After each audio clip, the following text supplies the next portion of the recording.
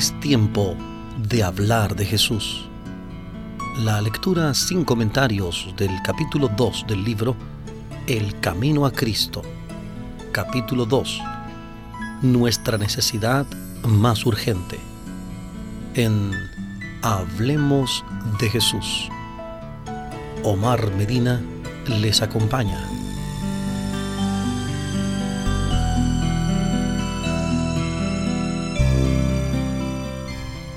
El ser humano estaba dotado originalmente de facultades nobles y de un entendimiento bien equilibrado. Era perfecto y estaba en armonía con Dios. Sus pensamientos eran puros, sus propósitos santos. Pero por la desobediencia, sus facultades se pervirtieron y el egoísmo reemplazó al amor. Su naturaleza quedó tan debilitada por la transgresión que ya no pudo por su propia fuerza resistir el poder del mal. Satanás lo convirtió en su esclavo y hubiera permanecido así para siempre si Dios no hubiese intervenido de una manera especial. El tentador quería desbaratar el propósito que Dios había tenido cuando creó al hombre. Así llenaría la tierra de sufrimiento y desolación, y luego señalaría todo ese mal como resultado de la obra de Dios al crear al hombre y a la mujer. En su estado de inocencia, la mujer y el hombre gozaban de completa comunión con aquel en quien están escondidos todos los tesoros de la sabiduría y del conocimiento. Colosenses 2:3. Colosenses 2:3. Pero después de su caída, no pudieron encontrar gozo en la santidad e intentaron ocultarse de la presencia de Dios. Esa es todavía la condición del corazón que no ha sido regenerado. No está en armonía con Dios ni encuentra gozo en la comunión con Él. El pecador no podría ser feliz en la presencia de Dios. Le desagradaría la compañía de los seres santos. Y si pudiera ser admitido en el cielo, no se sentiría feliz allí. El espíritu de amor abnegado que reina allí, donde todo corazón corresponde al corazón del amor infinito, no haría vibrar en su alma cuerda alguna de simpatía. Sus pensamientos, sus intereses inmóviles serían distintos de los que mueven a los moradores celestiales. Sería una nota discordante en la melodía del cielo. Este sería para él un lugar de tortura. Ansiaría esconderse de la presencia de aquel que es su luz y el centro de su gozo. No es un decreto arbitrario de parte de Dios el que excluye del cielo a los impenitentes. Ellos mismos se han cerrado las puertas por su propia ineptitud para la fraternidad que allí reina. La gloria de Dios sería para ellos fuego consumidor. Desearían ser destruidos a fin de ocultarse del rostro de aquel que murió para salvarlos. Es imposible que escapemos por nosotros mismos del abismo de pecado en el que estamos hundidos. Nuestro corazón es malo y no lo podemos cambiar. ¿Quién de la inmundicia puede sacar pureza? No hay nadie que pueda hacerlo. Job, capítulo 14, versículo 4. Job 14:4. La mentalidad pecaminosa es enemiga de Dios, pues no se somete a la ley de Dios ni es capaz de hacerlo. Romanos 8:7. Romanos 8:7. La educación, la cultura, la fuerza de voluntad, el esfuerzo humano tienen su lugar, pero no tienen poder para salvarnos. Pueden producir una corrección externa de la conducta, pero no pueden cambiar el corazón, no pueden purificar las fuentes de la vida. Es necesario que haya un poder que obre desde el interior una vida nueva de lo alto, antes que el ser humano pueda convertirse del pecado a la santidad. Ese poder es Cristo. Únicamente su gracia puede vivificar las adormecidas facultades del alma y atraerla a Dios, a la santidad.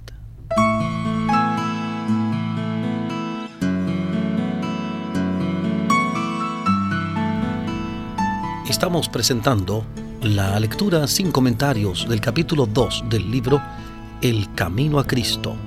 Capítulo 2. Nuestra necesidad más urgente. En Hablemos de Jesús.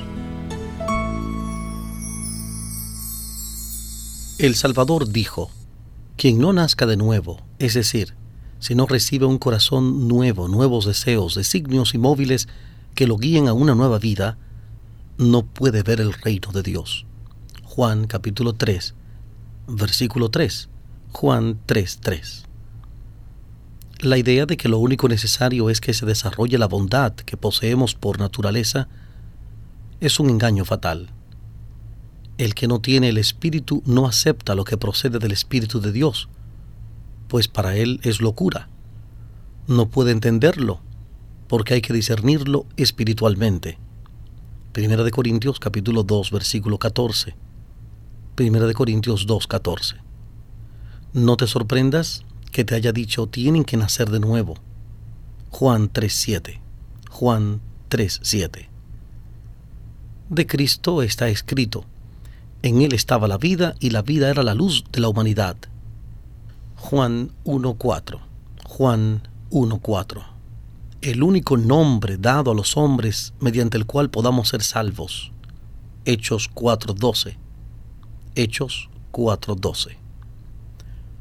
No basta comprender la amante bondad de Dios, ni percibir la benevolencia y ternura paternal de su carácter.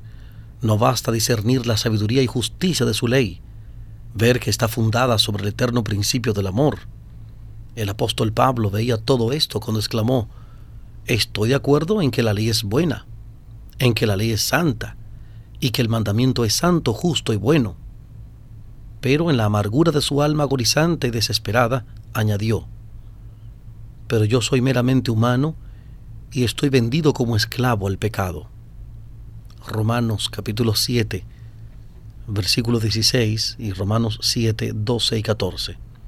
Romanos capítulo 7, los versículos 16, 12 y 14. Ansiaba la pureza, la justicia que no podía alcanzar por sí mismo, y dijo: soy un pobre miserable. ¿Quién me librará de este cuerpo mortal? Romanos capítulo 7, versículo 24. Romanos 7, 24. El mismo clamor ha surgido en todas partes y en todo tiempo de corazones cargados de culpabilidad. Para todos ellos hay una sola respuesta. Aquí tienen al Cordero de Dios, que quita el pecado del mundo. Juan 1:29. Juan 1:29.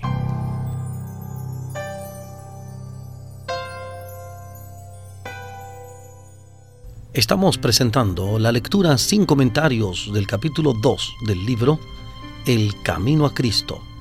Capítulo 2. Nuestra necesidad más urgente, en Hablemos de Jesús.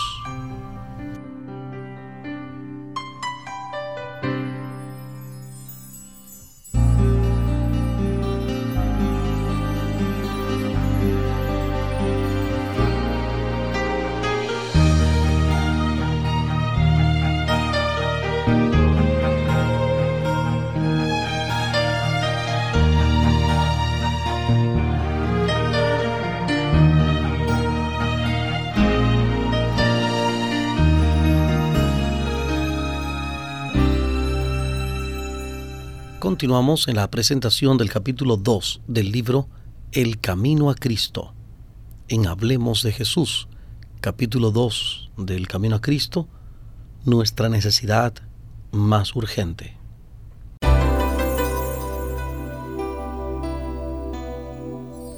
Muchas son las figuras mediante las cuales el Espíritu de Dios ha procurado ilustrar esta verdad y hacerla comprensible a todas las almas que desean verse libres de su carga de culpabilidad.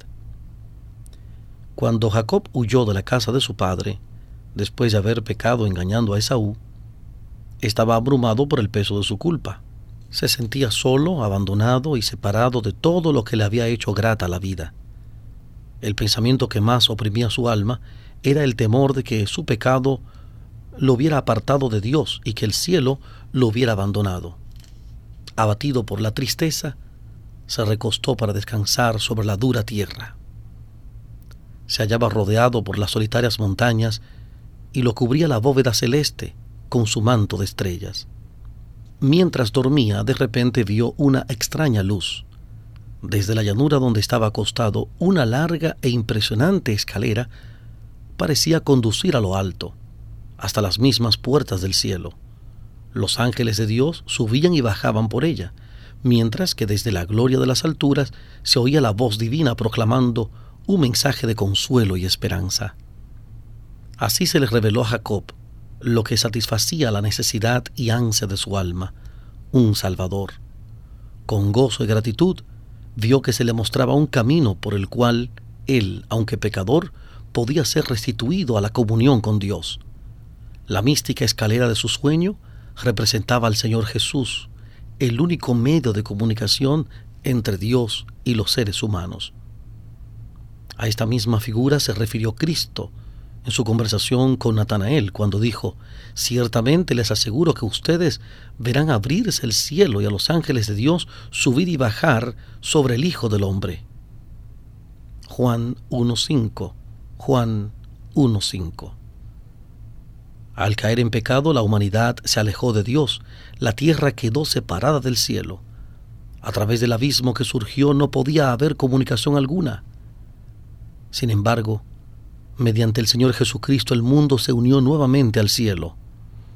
Con sus propios méritos, Cristo creó un puente sobre el abismo que el pecado había abierto, de tal manera que todos podamos tener ahora comunión con los ángeles ministradores. Cristo une con la fuente del poder infinito a los seres humanos caídos, débiles y desamparados. Vanos son los sueños de progreso humano, inútiles todos sus esfuerzos por elevar a la humanidad, si menosprecian la única fuente de esperanza y ayuda para la raza caída. Toda buena dádiva y todo don perfecto, como dice Santiago 1:17, provienen de Dios. Fuera de Él no hay verdadera excelencia de carácter, y el único camino para ir a Dios es Cristo, quien dice: «Yo soy el camino, la verdad y la vida. Nadie llega al Padre sino por mí». Juan 14:6. Juan 14:6. El corazón de Dios suspira por sus hijos terrenales con un amor más fuerte que la muerte. Al dar a su Hijo, vertió todo el cielo en un don: la vida, la muerte y la intercesión del Salvador, el ministerio de los ángeles, las súplicas del Espíritu Santo, el Padre obrando por encima y a través de todo, el incesante interés de los seres celestiales. Todo ha sido movilizado en favor de nuestra redención. Oh, contemplemos el sacrificio asombroso que fue hecho en nuestro favor. Procuremos apreciar el trabajo y la energía que el cielo consagra a rescatar al perdido y hacerlo volver a la casa de su Padre. Jamás podrían haberse puesto en acción motivaciones más fuertes y energías más poderosas.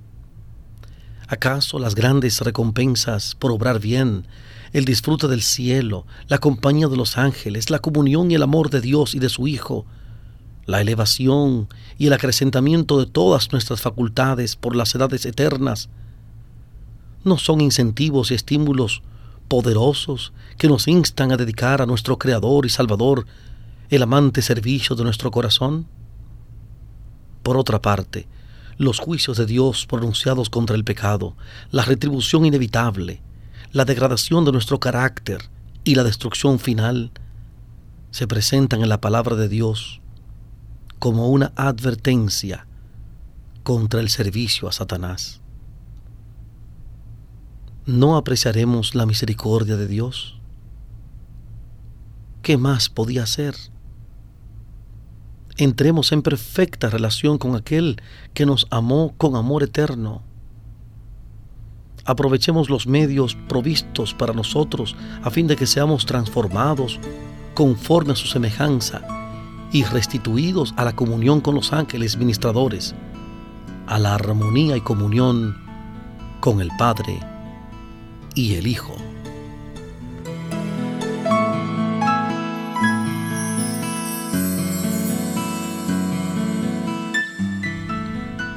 Hemos presentado la lectura sin comentarios del capítulo 2 del libro El Camino a Cristo. Capítulo 2. Nuestra necesidad más urgente. En Hablemos de Jesús. Omar Medina les agradece la fina gentileza de la atención dispensada. Que Dios les bendiga.